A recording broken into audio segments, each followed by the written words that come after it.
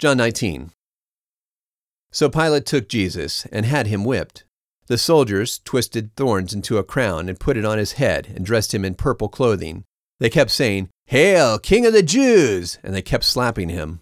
Then Pilate went out again and said to them, "Look, I bring him out to you, so that you may know that I find no basis for charging him." Jesus then came out, wearing the crown of thorns and the purple garment.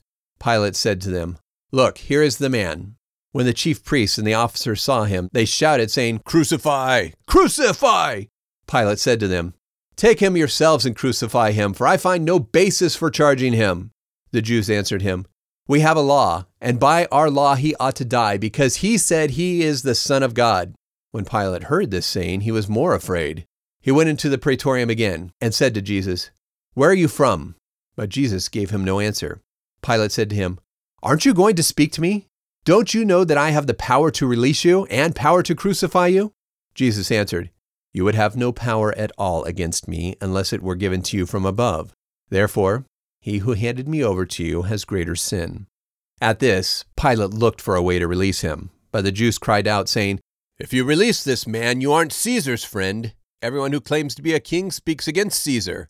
When Pilate heard these words, he brought Jesus out and sat down on the judgment seat at a place called the Pavement, but in Hebrew, Gabbatha.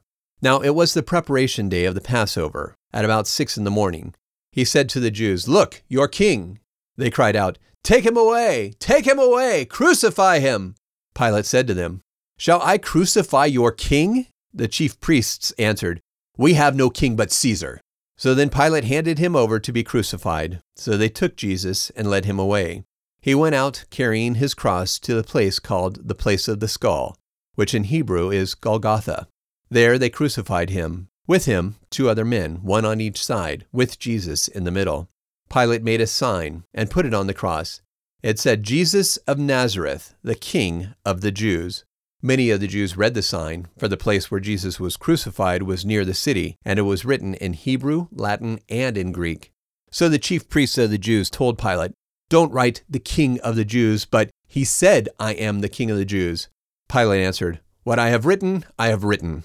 Then the soldiers, after they had crucified Jesus, divided his clothes into 4 parts, so that each soldier took a piece, and also the coat. Now the coat was without seam, woven from top to bottom. They said to one another, "Let's not tear it, but instead cast lots for it to decide whose it will be," so that the scripture from the Psalms would be fulfilled, which says, "They divided my clothes from among them. For my coat they cast lots." So the soldiers did these things. Standing by Jesus' cross were his mother's sister, Mary, the wife of Clopas, and Mary Magdalene. When Jesus saw his mother and the disciple that he loved standing there, he said to his mother, "Woman, look, your son." Then he said to his disciple, "Look, your mother." From that day on, the disciple took her in to his own home. After this, Jesus, seeing that all things were now finished, said, "I am thirsty," so that the scripture would be fulfilled. Now a jar of vinegar was there, so they put a sponge full of vinegar on a stalk of hyssop and held it up to his mouth. When Jesus drank the vinegar, he said, "It is finished." Then he bowed his head and gave up his spirit. The Jews had asked Pilate to break the legs of those being crucified so that they would die quicker and could be removed because it was the preparation day. They didn't want the bodies to stay on the crosses on the Sabbath, for that Sabbath was a special one. So the soldiers came and broke the legs of the first and of the other who was crucified with him. But when they came to Jesus and saw that he was already dead, they didn't break his legs. However, one of the soldiers pierced his side with a spear, and immediately blood and water came out. He who has seen this testified, and his testimony is true. He knows that he tells the truth, so that you may believe. For these things happened so that the scripture in Exodus would be fulfilled.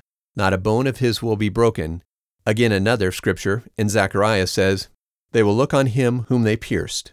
After these things, Joseph of Arimathea, who was a disciple of Jesus, but secretly, because he feared the Jews, asked Pilate to allow him to take away Jesus' body.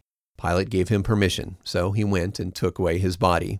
Nicodemus, who at first came to Jesus by night, also came, bringing about a 75-pound mixture of myrrh and aloes. So they took Jesus' body, wrapped it in linen strips with the spices, as was the custom of the Jews for burial. Now at the place where he was crucified there was a garden. In the garden was a new tomb in which no one had ever been placed. Then, because of the Jews' preparation day, for the tomb was near at hand, They laid Jesus there,